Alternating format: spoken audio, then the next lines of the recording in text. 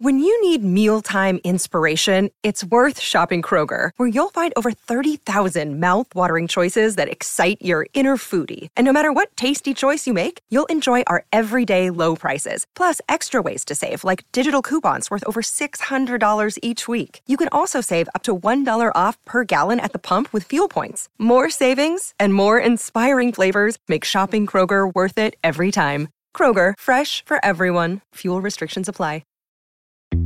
There have been fragments of Dead Sea Scrolls that have popped up on the market in the last 20 or so years. And so how many of these fragments have surfaced and were purchased, I think, since 2002? I've counted around 80. 80? Yeah.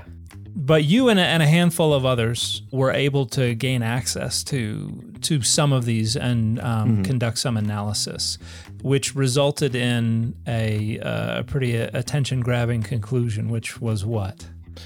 We're suspicious that probably all of them are forgeries. Yeah. Wow. Hey, everybody, I'm Dan McClellan. And I'm Dan Beecher. And you are listening to the Data Over Dogma podcast, where we increase public access to the academic study of the Bible and religion and combat the spread of misinformation about the same. How go things today, Dan? Good. I've made some plans. I've booked a trip to the Museum of the Bible to see fragments of the Dead Sea Scrolls, which I hear is going to be a great... Oh, wait. Well, maybe that won't work out. We've got an expert on to help us with that. Speaking of which, let's introduce our guest for today. This is an old friend of mine. This is Kipp Davis. He is a public scholar of the Hebrew Bible with specializations in early Judaism and the Dead Sea Scrolls. Thank you so much for being here, Kipp. Hey guys, it's good to see you. I'm afraid to tell you, Dan, that that if you're going to go see Dead Sea Scroll fragments at the Museum of the Bible, you're going to be disappointed. What? You might have actually been disappointed while they were still there. But just as part of your general disappointment with the whole experience. With the Museum of the Bible. Whole museum, yes. Yeah. I like any show where we can start off by sort of pooping on the Green family's failed attempt at a thing. Anyway. So little inside baseball here. I don't know if anybody gets in trouble for this, but I went to a Bible translation conference several years ago, going on probably 8 or 9 years ago. And I was talking with some folks, and Bible translation is significantly funded by the Greens through a variety of different organizations. And what some of the consultants were telling me was that it is widely known that the Greens believe, or somebody among them, and I'm just passing on what I was told as an outsider, that the idea is as soon as the Bible is translated into every language in the world, that will catalyze the second coming. Yeah, which is one of the reasons that funding is that talked about in some book? of that is mentioned in here. I mean, this is what's a the phenomenal book for those of us who can't, for those listeners who can't see what's happening? This is Candida Moss and Joel Baden's book on the Green family, Bible Nation, the United States of Hobby Lobby, which is just the title is just. Apparently, the hobby that they're engaged in is bringing about the apocalypse. So that's a nice hobby. It's a big part of it. It is. That's a fun hobby. I've had other folks who also work in Bible translation tell me that one of the huge concerns is that the funding is all going to just pumping out more languages, and they're not like doing all the work that goes along with it, like literacy programs, like more research for translators so that they can ensure that their translations are better, all that kind of stuff. It's just pump out more translations, go.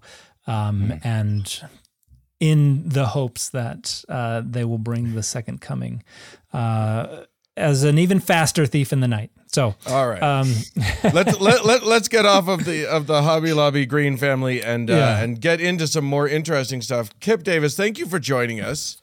You didn't give me an opportunity to say get off the Hobby Lobby horse. Because that was okay. It was right there. Opportunity missed. Right, I apologize. I'm excited. I want to talk about some scrolls. Yeah. I know very little. I think a lot of people, the world is kind of this place where like everybody knows that the Dead Sea Scrolls are a thing.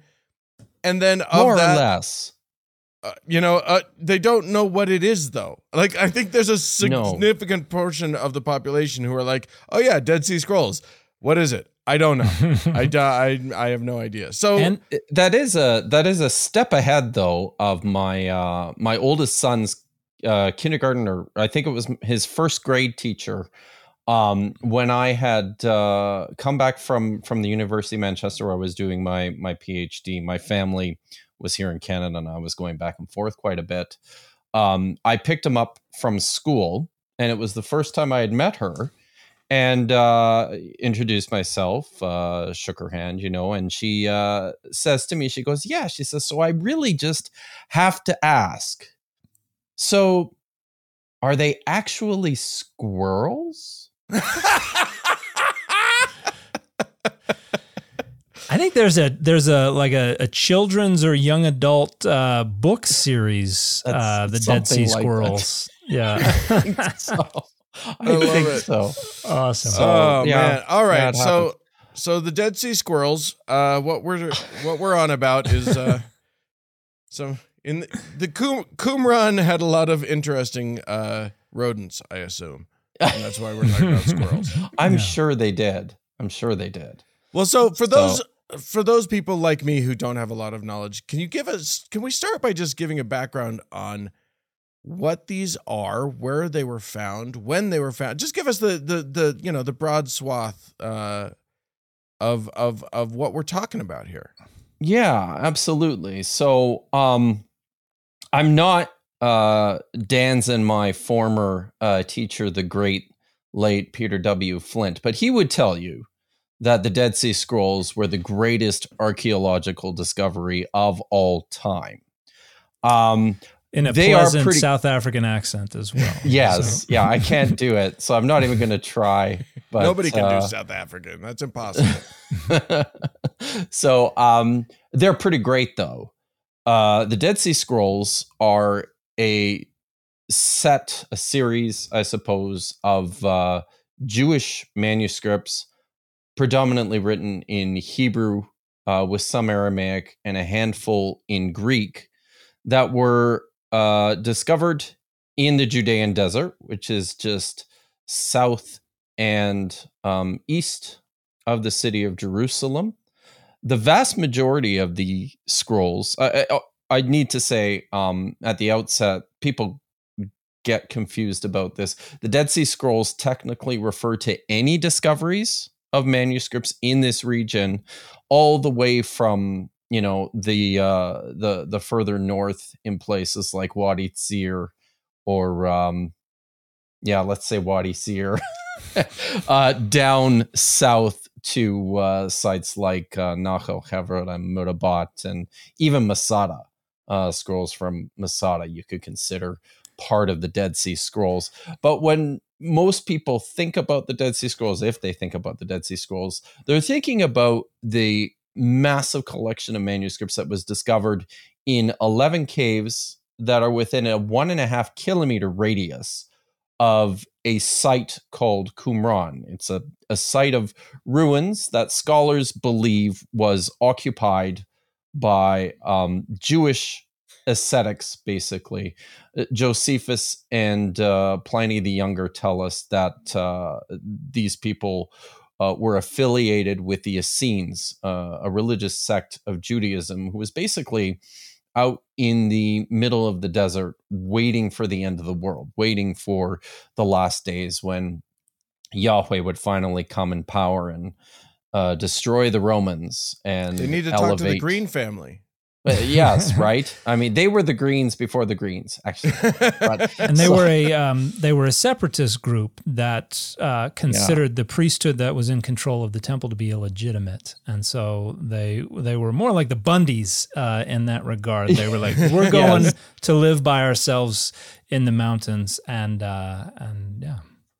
Yeah, very interestingly, somebody asked me the question this week because I did a video about sacrifices in the Old Testament, And somebody had asked me the question about Jewish ideas regarding sacrifice in the Second Temple period and moving forward. And I had the opportunity to tell him one of the interesting things about the writers and the collectors of the Dead Sea Scrolls is that they were this, they came out of the temple establishment in Jerusalem. They were disenfranchised, but their expectation was that the great eschatological temple was going to be established in the same place as they expected the Jerusalem temple to basically be eliminated.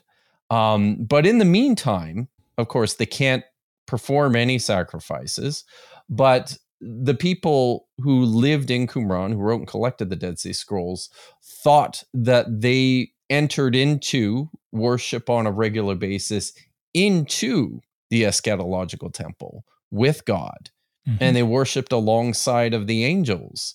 We have a series of texts called the Songs of the Sabbath Sacrifices, where they explain in some detail the procedures of what scholars tend to think they undertook on a regular basis. So kind of a mystical stream of tradition. In that regard, that we're transcending this realm to commune with God and the angels in the heavenly temple. And this also helps to explain a lot of. They were also quite obsessed with ritual purity within this group, and part of the reason for that was because their expectation was that they were regularly in the company of divine beings. So it's really, really important to make sure that you're dressed your best. When,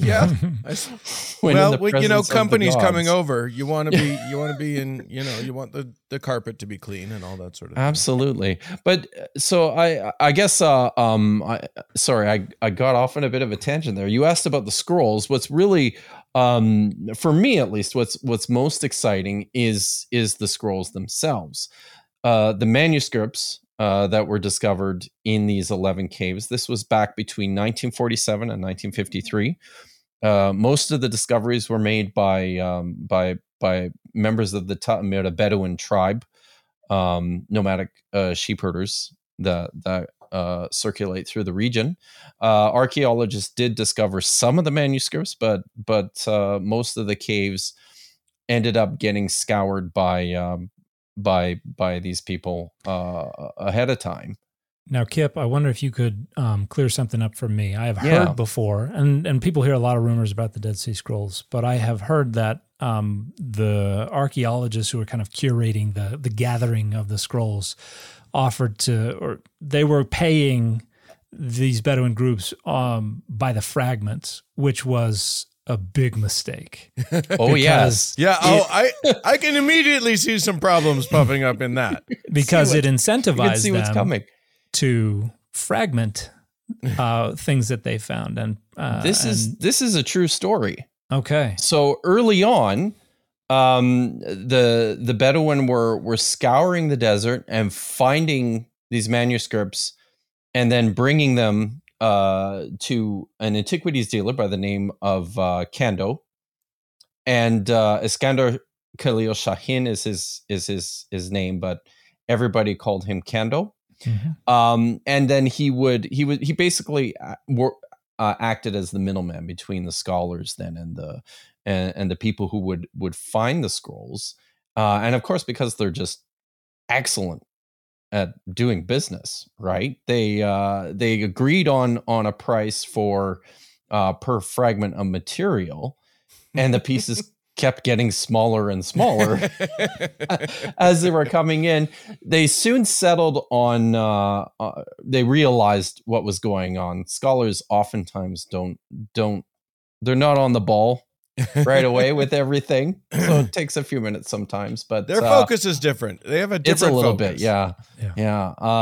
But they eventually settled on a price per square centimeter of material that they brought in. And I personally think too, this is not something, this is something a bit anecdotal.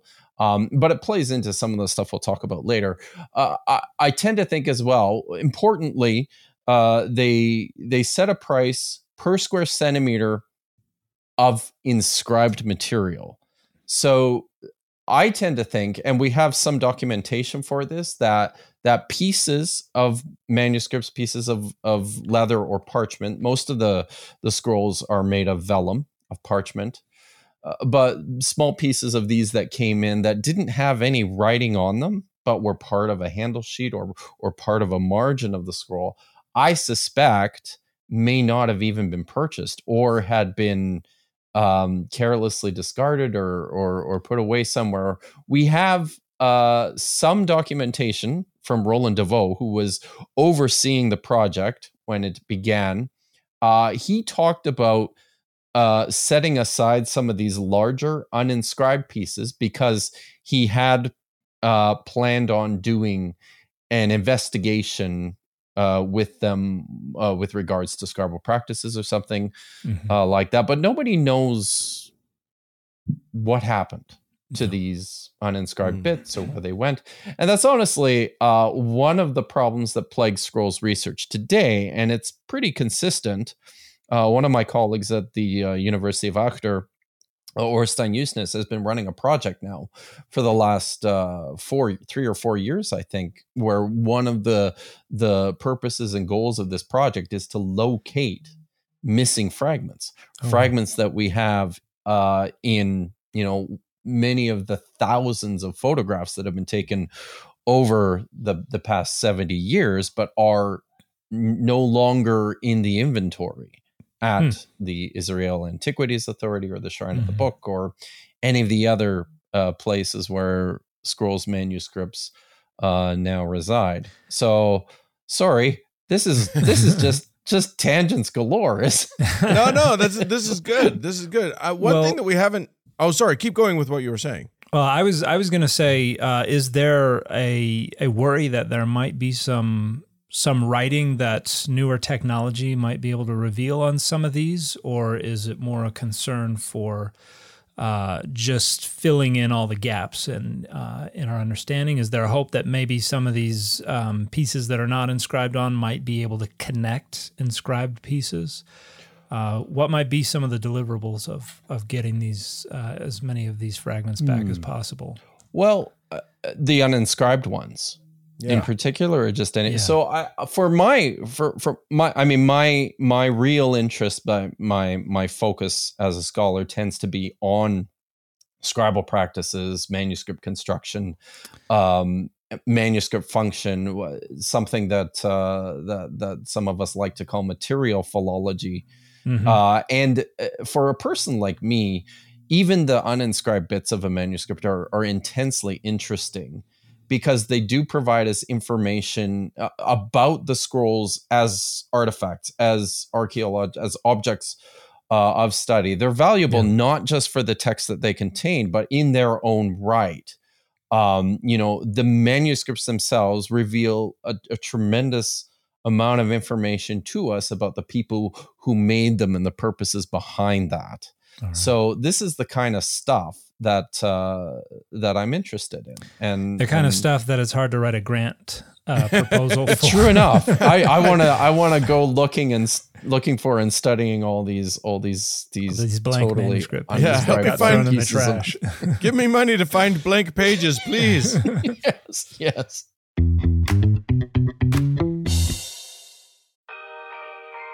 When Johann Rall received the letter on Christmas Day 1776, he put it away to read later. Maybe he thought it was a season's greeting and wanted to save it for the fireside. But what it actually was a warning, delivered to the Hessian colonel, letting him know that General George Washington was crossing the Delaware and would soon attack his forces. The next day, when Rall lost the Battle of Trenton and died from 2 colonial Boxing Day musket balls, the letter was found, unopened, in his vest pocket. As someone with 15,000 unread emails in his inbox, I feel like there's a lesson there. Oh well, this is The Constant, a history of getting things wrong. I'm Mark Chrysler. Every episode, we look at the bad ideas, mistakes, and accidents that misshaped our world. Find us at constantpodcast.com or wherever you get your podcasts.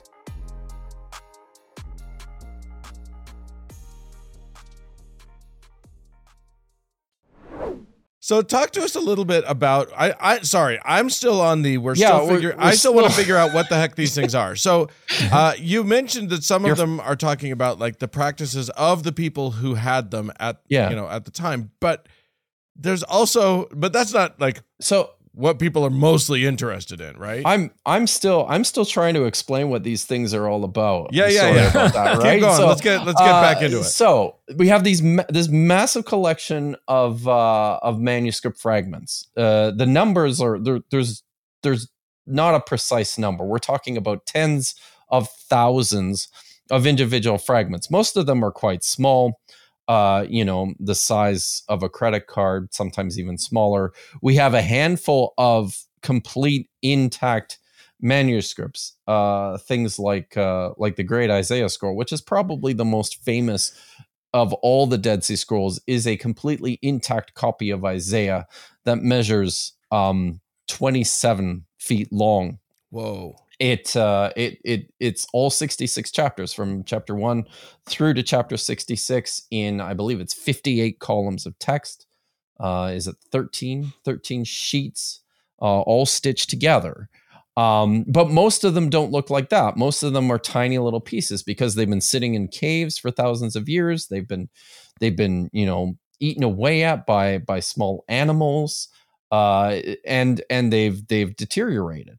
And as such, we're left with these fragments of all sorts of different sizes, all mixed up and bunched up together, that scholars have spent the better part of the last 70 years since their discovery trying to piece together and trying to figure out what's there. So among these 10,000 fragments, we figure that there are probably somewhere around 600 individual scrolls that belonged to, most believe that they all belong to this group that lived at this site in Qumran. Although the data do suggest that many of these scrolls were brought in from elsewhere. Oh, they yeah, produced definitely. here, but come from all around. Exactly. So, and I would even say there's some question about how closely related all 11 caves are to one another. And there's open questions as well about whether, all the 11 caves were serving the same purpose. One of my colleagues, Joan Taylor, who's out at King's College in London, has forwarded some really good ideas, I think, about Cave 1 in particular. The caves are all numbered in the order in which they were discovered. And Cave 11, because a number of the scrolls were discovered inside of these earthen jars. She thinks that these were possibly like ancient forms of a geniza. A geniza is like a depository for your manuscripts in a Jewish synagogue that have worn out and are no longer suitable for public usage. You can't destroy them or throw them away. They have to be carefully, respectfully deposited and retired. She thinks maybe a couple of the caves could have been something like that. The most prominent of the caves, Cave 4, which is located literally right at the Qumran site. It's with 100 meters of the ruins themselves. Dan has been to Qumran. I'm sure he's been right to the wadi edge and seen the cave for himself. Usually when you see photos of Qumran, what you see is a little kind of ridge jutting out, and there's a little hole right in the middle of the ridge, and that's Cave 4, and Qumran is right across that little gully from it, and so there's a lookout point where you can just sit there and look into the hole in the wall. That's right, and significantly, this is a man-made cave. So. The region, the area there is just honeycombed by thousands of these natural caves. This one is man-made. And within this cave is where scholars found, or I should say the Bedouin found the vast majority of material. It's, over 500 of the manuscripts come from just this one cave. So the thought generally is that this was probably almost like a library this individual cave 4. There's even some elements within the cave. There's divots and holes in the wall that suggest maybe they supported shelving units where scrolls were brought in and deposited and retrieved. So all that to say, we have open questions about a lot of what's going on here, right? We're not even sure. I think it's probably a good bet just based on proximity that the caves belong together, but there's even still some open questions about that. Were these caves? Sorry, just to sort of paint the picture. Were these caves big enough for a person to stand up straight in, or are they little caves that you got to kind of? So I've only been in 3 of them. And like cave 4, you can stand up in cave 4, and cave 1, cave 11 is more difficult. And some of these other caves look like they were places that people just in a rush. As the story goes, the theory is that in the year 70 CE, the Essenes were there for almost 200 years. And then in the year 70, the Romans sacked Jerusalem, destroyed the temple, and then started making their way down to the west and south along the shore of the Dead Sea to go to Masada to take care of the last of the rebels who were holed up there. And on the way down to Masada, they just took a little pit stop at Qumran, demolished and burned the place, and then went on their way. And the people living at Qumran saw them coming, undoubtedly, from some distance, freaked out about the fact that the Roman army's bearing down upon our little settlement. Probably stashed bunches of these manuscripts away and ran for their lives, hoping maybe they would come back to collect them. And clearly none of them made it back. Yeah. And we actually have, I'll just say this one more thing about that. Some of the manuscripts actually have clear slices right through them that were made by like a sword, just hacking through and cutting the material itself. Now, you mentioned the Essenes being in the area for around 200 years. Mm-hmm. What are the earliest, and most of these manuscripts are dated paleographically, maybe some through carbon dating, but what are some of the earliest dates? And we put the cutoff right around 68 to 70 CE. Yeah. That's when the most recent ones were made. But when are our earliest ones dated? So the oldest ones potentially date back to as early as 250 BCE. That's probably a little ambitious. I would say safely 200. Okay. And we have a handful of these manuscripts. We've got copies of the Book of Jeremiah, the Book of Samuel, the Book of Exodus, that all date back this early. I think maybe even a copy of the Book of Enoch. I have to double check that. And here's the significance, or maybe not the significance, but one of the first big significances of this discovery was that between 200 to 300 of these manuscripts are copies of books that are in our Old Testaments. And within this collection, there's at least a fragment of every single book that appears in the Old Testament, except for the Book of Esther. Technically, also the Book of Nehemiah, but scholars assume it was there because as Nehemiah was collected along with Ezra, and we have Ezra there, so scholars think probably also Nehemiah.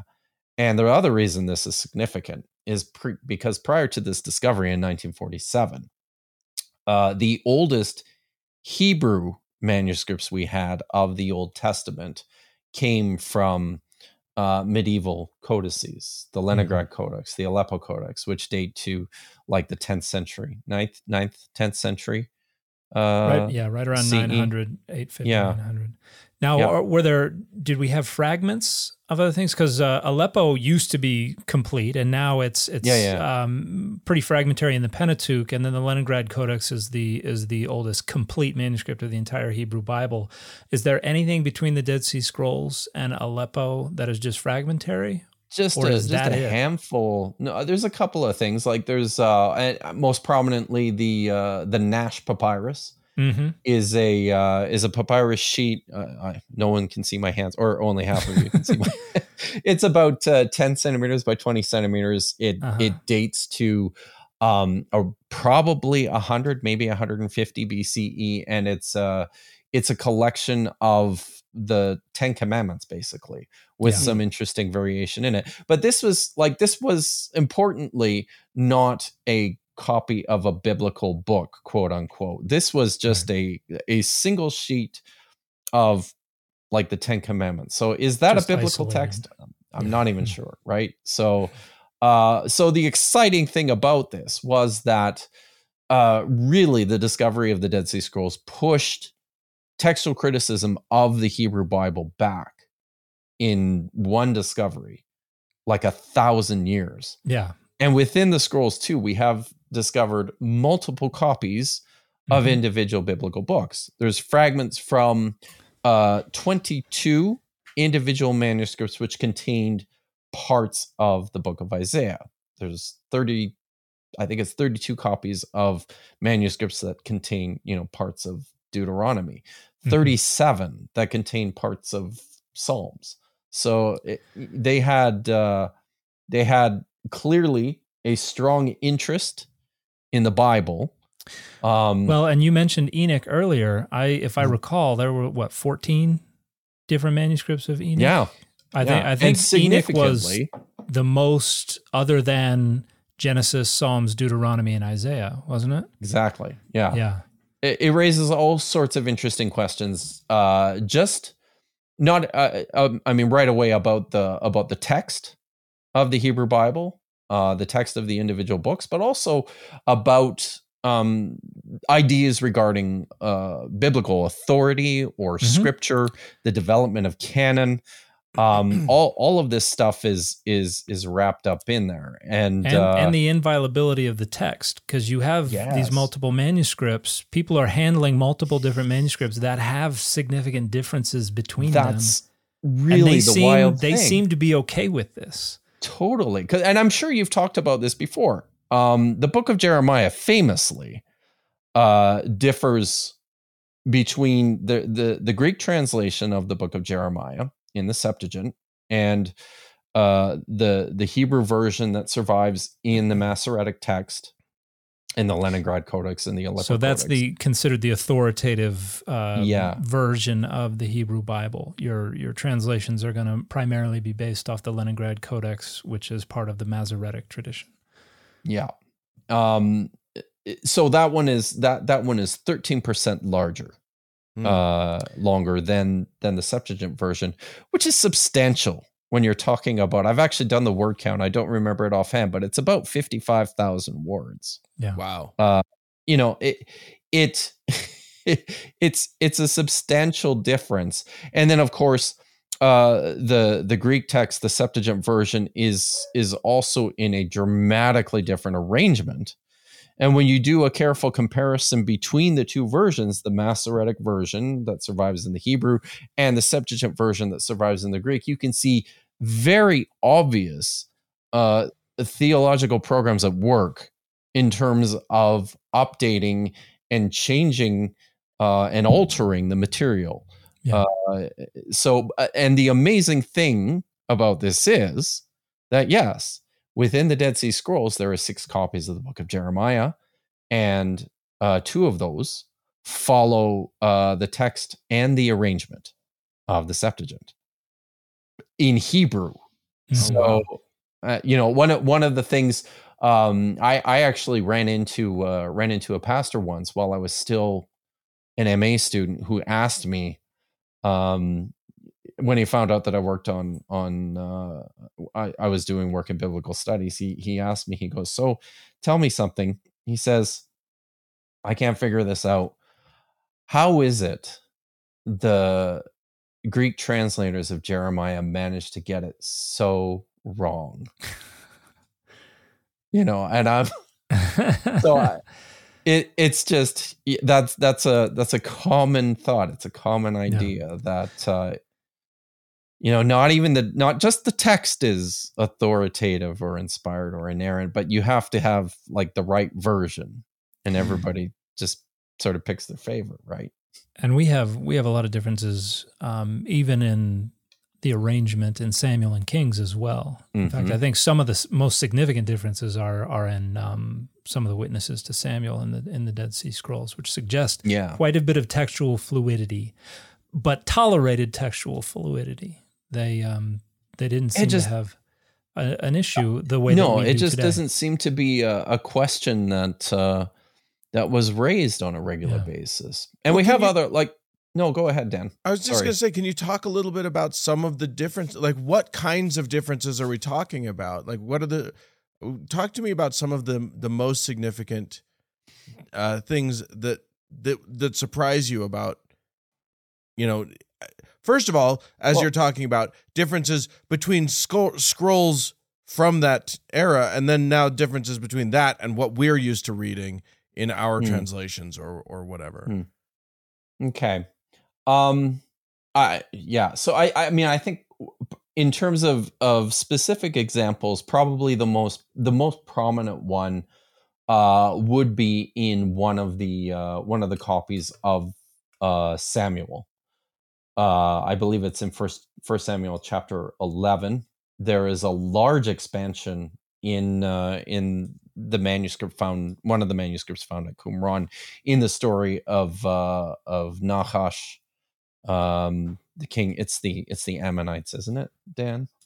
King of the Ammonites. Yeah, where we've got this weird story where where something has happened and suddenly a demand is being made. Yes, something has happened. The king of the Ammonites, Nahash, has showed up at Yabesh Gilead, and basically threatening the city, and threatening to put out the eye of every man in the city. And it's a bit of a jarring interruption into the narrative there. And prior to the discovery of this manuscript, I believe it's 4Q Samuel A, there was no information from any of the other manuscripts nor from the Septuagint about what's going on here. And lo and behold, we find this text, which has literally an entire paragraph of material, of explanatory information about what was going on. And do you have the text there, Dan? I'm pulling it up right now. Yeah, so I'm looking at if anybody would like to see, you can find English translations of the biblical and the non-biblical Dead Sea Scrolls. There's also a book called The Biblical Qumran Scrolls, Transcriptions and Textual Variants, where if you're really interested in this kind of stuff, this presents the Hebrew text, and then there's a critical apparatus that presents all of the differences between the text and the Samaritan Pentateuch and the Septuagint and the Masoretic text and all that kind of stuff. Oh, here it is. All right, so it's 1 Samuel chapter 10 verse 27. I'll just read. This is the NRSV. I'll start here in verse 26. It says, Saul also went to his home in Gibeah, and with him went warriors whose hearts God had touched. But some worthless fellows said, how can this man save us? They despised him and brought him no present, but he held his peace. And then the text goes on to say, about a month later, Nahash the Ammonite went up and besieged Yabesh Gilead, and all the men of Yabesh said to Nahash, make a treaty with us and we will serve you. But Nahash the Ammonite said to them, on this condition, I'll make the treaty with you, namely that I gouge out everyone's right eye, and thus put to disgrace upon all of Israel. And you're kind of looking at that and going, wow, this guy is triggered. Yeah, that's extreme. That's not a good deal. He's not making a good deal. So here in 4Q51, we have this. The text doesn't break like it did in the translation I read. It goes on to say, prior to the introduction of Nachash the Ammonite, it says, "Now Nachash, king of the Ammonites, had been grievously oppressing the Gadites and the Reubenites. He would gouge out the right eye of each of them and would not grant Israel a deliverer. No one was left of the Israelites across the Jordan whose right eye Nachash, the king of the Ammonites, had not gouged out. But there were 7,000 men who had escaped from the Ammonites and had entered Yabesh Gilead." So, I mean, there's a whole chunk of new information in there that nobody had seen in hundreds, maybe 1,000 years or more before the discovery of the Dead Sea Scrolls. We had some hints about this because I think Josephus relates this story. I can't recall for sure. I'd have to go back and look. So that's maybe one of the most prominent examples. But I'll talk about one that I quite like, and it's not an obvious one, but one of my favorite things about the Dead Sea Scrolls is in how they inform us about the development of the texts of the Hebrew Bible, about the development of Scripture. And Christian apologists are very fond of pointing to the Dead Sea Scrolls, and specifically pointing to copies of the Book of Daniel that were discovered in the Dead Sea Scrolls as, proof of the fact that this is a book that must have been written by Daniel himself, living in Babylon in the 6th century, because, traditional theories. Is this something you guys have talked about before? We did a show about the Book of Daniel. Okay. But it's, it's never hurts to give a refresher. Yeah, sure.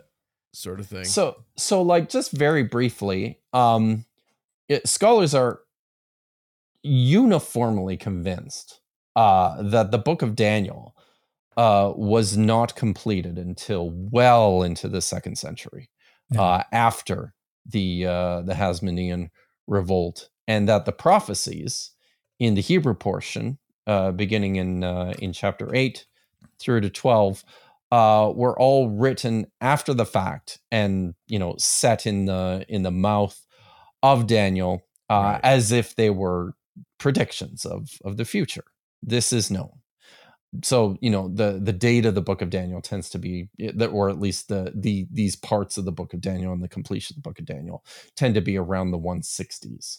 So with the discovery of the Dead Sea Scrolls, there are several copies of manuscripts containing the Book of Daniel. And many Christian apologists pointed to this right away and were very excited about the fact that these manuscripts were there, because they concluded it was just not possible that the Book of Daniel could be so widely circulated and so popular in such a short period of time, from the time of its composition to the time of its circulation. Now, I'm not going to make any judgments about the quality of that argument, but this is how often Christian apologists will tend to talk about the Book of Daniel. But you need to, when you do some work, when you look into what's actually there from the Book of Daniel and the Dead Sea Scrolls, this paints a fascinating picture, because yes, we have 8 copies of individual Daniel manuscripts in the collection.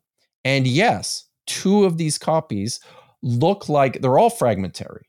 But in terms of how scholars work and the way that we can reconstruct the material, we're pretty convinced that 2 of them did contain the complete book. Now, those manuscripts are dated to, at best, the early 1st century CE, or probably closer to the middle of the 1st century CE. So right away, these manuscripts are like up to 200 years already removed from the completion of the book of Daniel. What's really fascinating is the rest of the material, I think, because the rest of the manuscripts, when you attempt to reconstruct them, you end up with manuscripts that only contain portions of the book of Daniel. And the book of Daniel's funny because half of it's written in Aramaic and the other half is written in Hebrew. And in terms of their content, they're quite different. You know, the Hebrew text of Daniel are these wild apocalyptic visions. The Aramaic texts are these super fun stories about these clever Jewish exiles living in Babylon and always getting the better of that goofy King Nebuchadnezzar, you know, or old the Persian man Nebuchadnezzar. Oh yeah, always getting. So anyways, so we have these two parts, and fascinatingly, what we find is a couple of these manuscripts look like they were just copies of Aramaic tales. Some of these manuscripts look like they were just copies of a Hebrew vision, or maybe 2 or 3 of these Hebrew visions in the final part. So as a scholar of the scrolls and somebody who works with the material and is interested in questions of development and authority and such, I look at that and I go, this is so obvious. I mean, we have, you know, in the 1st century BC, in, you know, maybe the early 2nd century BC, we have physical examples of what the book of Daniel looked like before it became our biblical book of Daniel. We have examples of it in the pieces that it was probably circulated as for some time. And in addition to that, we also have other manuscripts which feature this figure, Daniel, written in Aramaic, as part of these tales of him serving in the Babylonian court, but do not appear in our Bibles.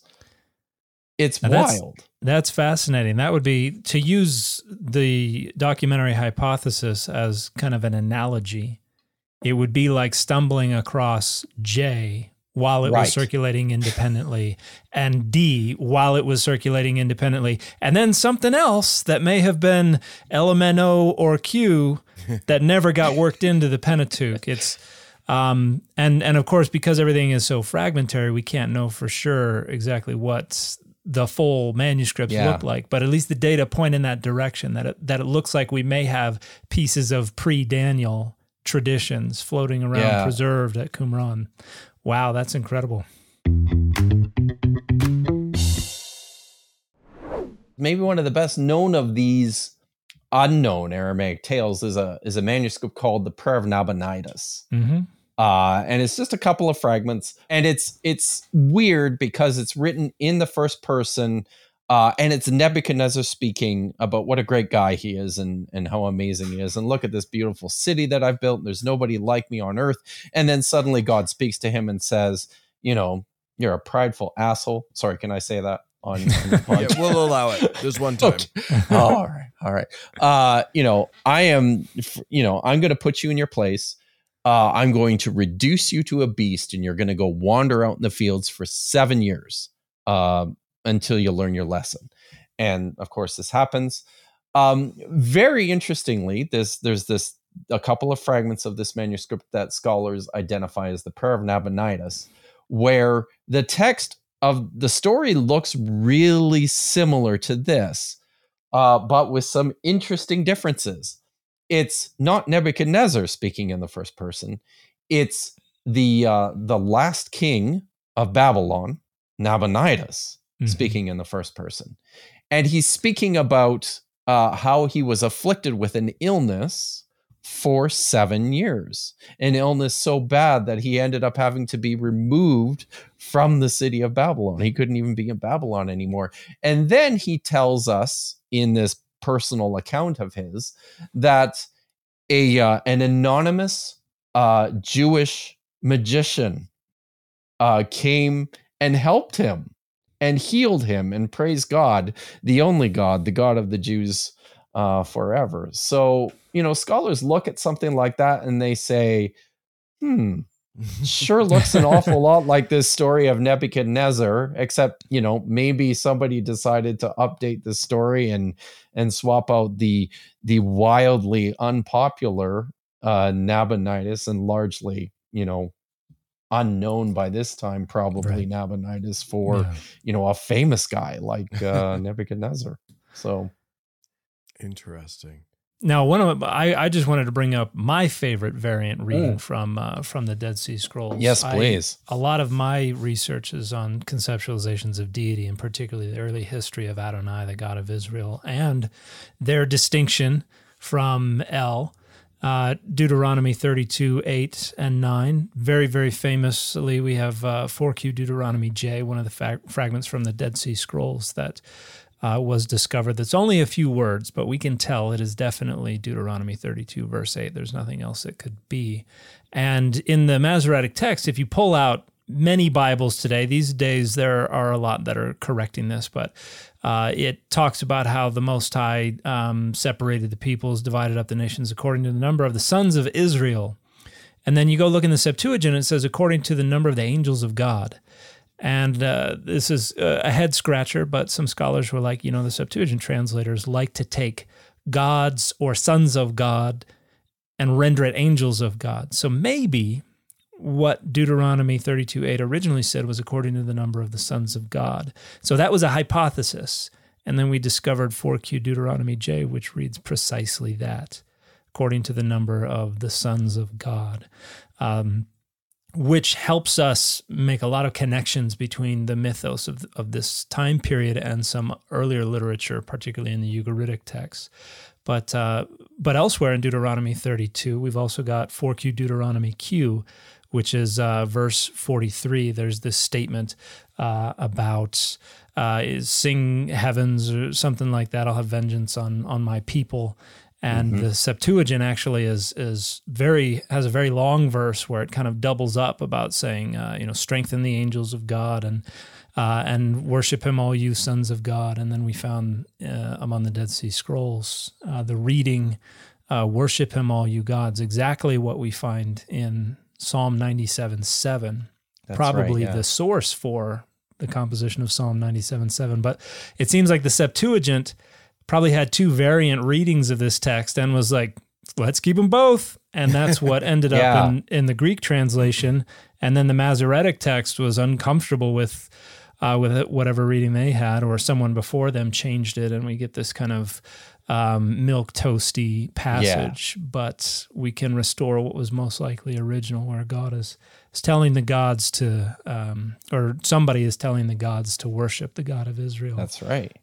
Which I think just fascinating. It's it's so amazing that we have those things, and it makes you wonder what was eaten by a mouse, or what was destroyed in the process of excavation, or what just immediately turned to dust when it was exposed to the air, or something like that. Bedouins were ripping up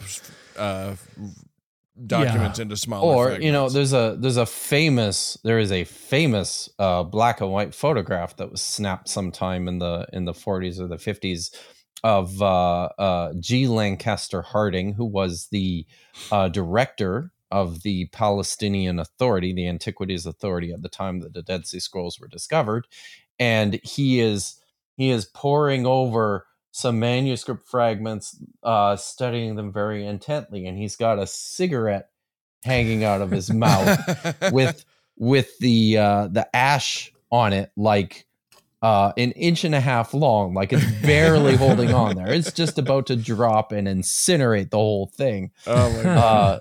It's wild. I was gonna say one other thing about those two manuscripts. Dan, one of the things that I particularly like about them, and this is because I'm like one of these weird manuscript scribal practices guy. These two copies of the Book of Deuteronomy are not copies of the Book of Deuteronomy. They're smaller manuscripts. They are, so 4Q Deuteronomy J, the first one, contains text from, see if I can get this right. It's Deuteronomy chapter 5, and then Exodus chapter 12, and then the whole Song of Moses. And that's it, right?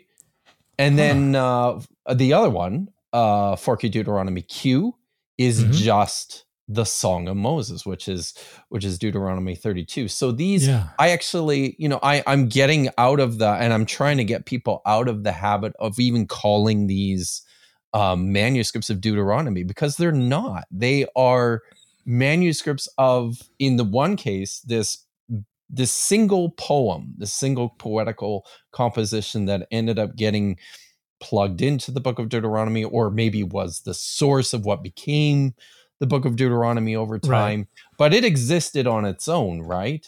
At this time. So you're not saying that this was like the Reader's Digest version of Deuteronomy. You're saying that this predated Deuteronomy and was included into Deuteronomy, maybe. Perhaps. I mean, the theories are there's a couple of theories about how this happened. I tend to think that Deuteronomy 32 was probably the original core, and the rest developed around it. And these manuscripts are, they're the first one dates to I think 50 BCE, and the other one is a little bit older. It's closer to about 100 BCE. Okay. But if you think about that, this is close to the time of, so this is the time of the Hasmoneans. This is the time of Herod, when you still have this very obviously polytheistic sort of theology within the text themselves. Now, one of the reasons for that, this is an idea that has been forwarded by Benjamin Zimmer, and I quite like this. So I've adopted it, and I'm telling everyone. So how is it that these manuscripts of Deuteronomy survived that long in this form, and where did the alternative reading that appears in the Masoretic text of Deuteronomy 32 verses 8-9 come from? Yeah. The way he answers this question is, he says, well, one of the things that we see in, not just in the Dead Sea Scrolls, this is certainly part of what we see in the Dead Sea Scrolls, but I would say Jewish scribal practice, by and large, on the whole, you see a tendency towards harmonization. And what I mean by that is disparate parts of the text and the theology.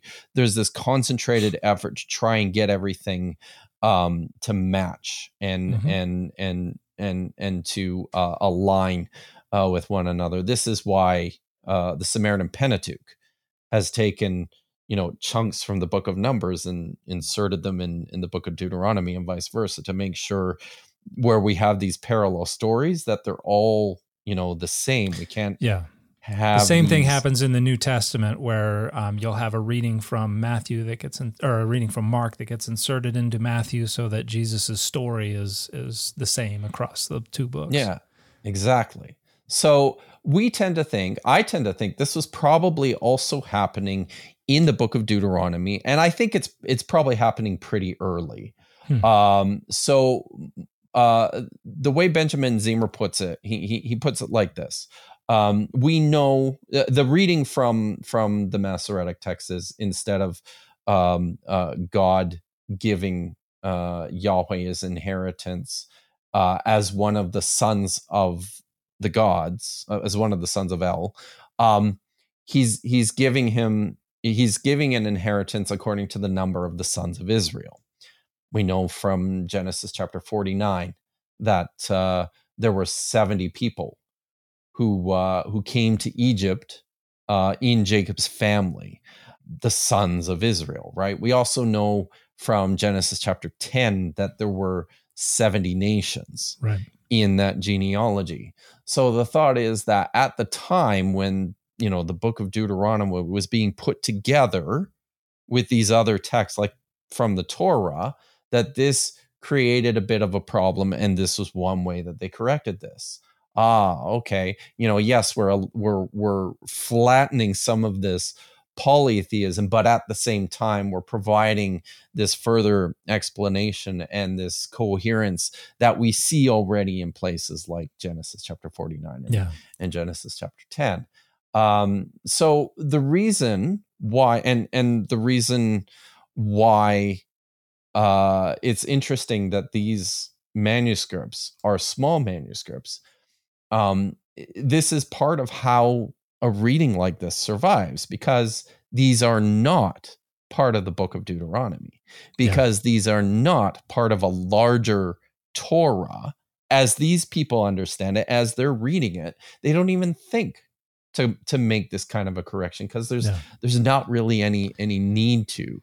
Well, it's not being brought together into a single corpus with this other text, which the juxtaposition is not saying, "Hey, we need to make these agree." So I want to make sure we have an opportunity to talk about this, because you were instrumental in some recent research that has taken place relative to the Dead Sea Scrolls. And I remember over a decade ago, us talking and you talking about not a lot of research into the materiality of the scrolls, and you being very interested in understanding the production of the scrolls and their materiality. And I actually think that might have been one of our first conversations. Oh, really? Ever. I think at so. Trinity Western. For those who, I don't know if we said it yet, but when I was at Trinity Western University for my second master's thesis in lovely Langley, British Columbia, Kipp was there. Was it a postdoc, or were you on the faculty? You had done. I think it was on a postdoc at Trinity Western, teaching some classes and stuff, and we became fast friends. So there have been fragments of Dead Sea Scrolls that have popped up on the market in the last 20 or so years, and they're being bought up. I've got one here at my house. They're being bought up by like the Greens and by universities, particularly Christian-oriented universities. I think Azusa Pacific is one of the main ones, but there are a few different ones. Southwestern Baptist, okay. And one of my favorite variants was a part of one of these fragments from Deuteronomy 27, where we have the Gerizim reading. Oh, right. So instead of Moses saying that you're going to shout these things from Ebal, it actually says Gerizim, which would be a variant reading that supports the antiquity of the Samaritan tradition. And so how many of these fragments have surfaced and were purchased, I think, since 2002? I've counted around 80. 80? Yeah. Oh my gosh. I think I've only read about less than a dozen of them, but there have been. So, and the inventories are not as this goes. When one of the difficult things is so much of our information comes from collectors who have purchased these things and have everything to lose. Yeah. In terms of their authenticity, and then by subjecting them to analysis. Yeah. And then dealers and antiquities sellers who aren't all that cooperative either. So the numbers are not especially consistent. But you and a handful of others were able to gain access to some of these and conduct some analysis, which resulted in a pretty attention-grabbing conclusion, which was what? We're suspicious that probably all of them are forgeries. Yeah. Wow. We're confident that a huge number of them are forgeries, and scientific forensic testing has been conducted on 9 fragments from the Scoian collection, on all 16 fragments from the Museum of the Bible, and has demonstrated with a high degree of confidence that yes, they are in fact were in fact produced in modern times. So, this wasn't something that this was part of my second postdoc was in Norway, and I went there.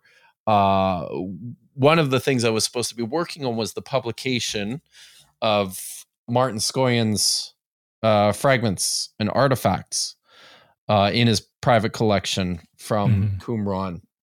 And it was in the course of doing that work that I and a few of my colleagues started to get very suspicious about these fragments that we were working on. And then at around the same time, I was also asked by Emmanuel Tove to help him with the publication of the Dead Sea Scrolls fragments belonging to Hobby Lobby, to the Green family in the Museum of the Bible. So now you've just held up two books to your camera. Guys. Give us the titles of those books just so that we So this is a book you can't buy anymore because it was discontinued by Brill. So this is Dead Sea Scrolls fragments in the museum collection. So this is the edition of forgeries belonging to the Museum of the Bible, and because they're forgeries, that's why you can't buy it anymore. Yeah, maybe it's worth something. I don't know. Maybe it's worth as much of those as those scroll fragments. Oh, that'd be something. The other one, Gleanings from the Caves, Dead Sea Scrolls artifacts from the Scoian collection, is published by T&T Clark. And it's not just Dead Sea Scrolls fragments. There's a couple of other items of interest in here as well. There's like a piece of a sandal. There's Scoian's got a jar, one of the jars from Qumran. He's got like an inkwell and a little bronze altar. So it's also artifacts. But so that was published by T&T Clark, and that one I do believe you still can buy because by the time we got around to getting the book published, we had already settled on 9 of his 32 fragments that we were pretty confident were forgeries, and when we ran the forensic testing on them, they all turned out to very probably be forgeries. And I'm couching my language here because, as my friend, the great physicist who helped us out in Berlin, Irada Bin, always tells me we can't prove anything. So there you go. They're fakes. So what you're telling me is that I shouldn't let you anywhere near my fragment. No, this is the great lesson, right? And even I have to say, I'm a pretty naive person, I think, in many respects. And when a few of us started to have suspicions about Scoian's fragments, the first thing we did, one of my colleagues, Orstein Justnest, started putting just data together. And he compiled a 30-page memo of just things about the fragments that seemed odd, suspicious, peculiar, raised questions that we couldn't answer, and indicated that maybe these are fakes. And he sent that memo to Mr. Scoian, and to his credit, Scoian basically gave us the freedom to do the work necessary to make this determination. Now, with some caveats, he told us at the outset that he would only allow us to test those fragments which we were most concerned about, the ones we had the highest suspicions on. So we had to sort of narrow the list down. So it ended up being 9. I think I have gone on record as saying I think there's probably more in the Scoian collection, but as you can imagine, once we demonstrated that 9 of his fragments were forgeries, he wasn't about to say, "Oh yeah, go test the rest of them." go after him. Come on, man. So one of the nice things about working with the Museum of the Bible was that once somebody convinced them, and there was a group of people working in the curatorial department at the time, Christian Askeland, Josephine Drew in particular, were instrumental in convincing the Museum of the Bible that they needed to do this. So the nice thing about working for the Museum of the Bible was they had lots of money. And these tests are really expensive. So They had the wherewithal to undertake the expense, and I spent another 2 years after I had worked on and helped publish the book of the fragments. I then spent the next 2 years working on demonstrating that they were all forgeries, which was a weird sort of that's good for a second book right there. That's a great sequel. Yeah, right. Which it's kind of funny. Like if you see Dead Sea Scrolls for sale in the New York Times, maybe give second thought to that. However, when the Dead Sea Scrolls were originally found, back in the 40s, they did that. They put an ad in the New York Times. Wall Street Journal. Was it Wall Street Journal? Okay. Wall Street Journal, yeah.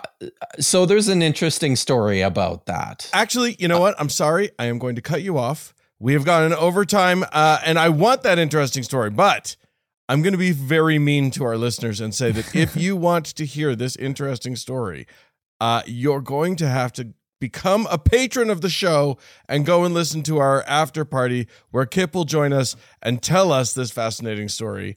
But until then, Kipp Davis, thank you so much for joining us on the show. Would you tell our friends at home how they can find your work, where they can find more of you out there in the universe?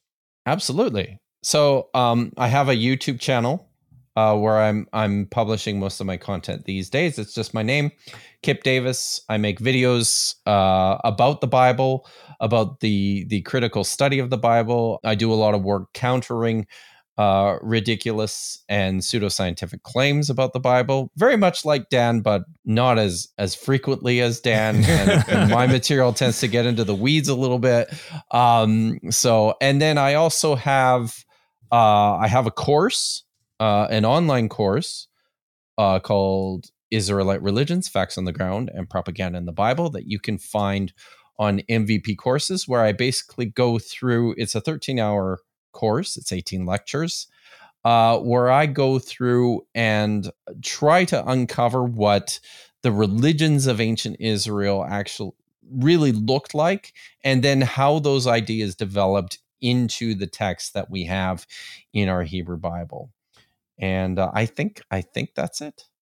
I think so. Excellent. Well, Thank you so much for joining us. It's been a treat having you.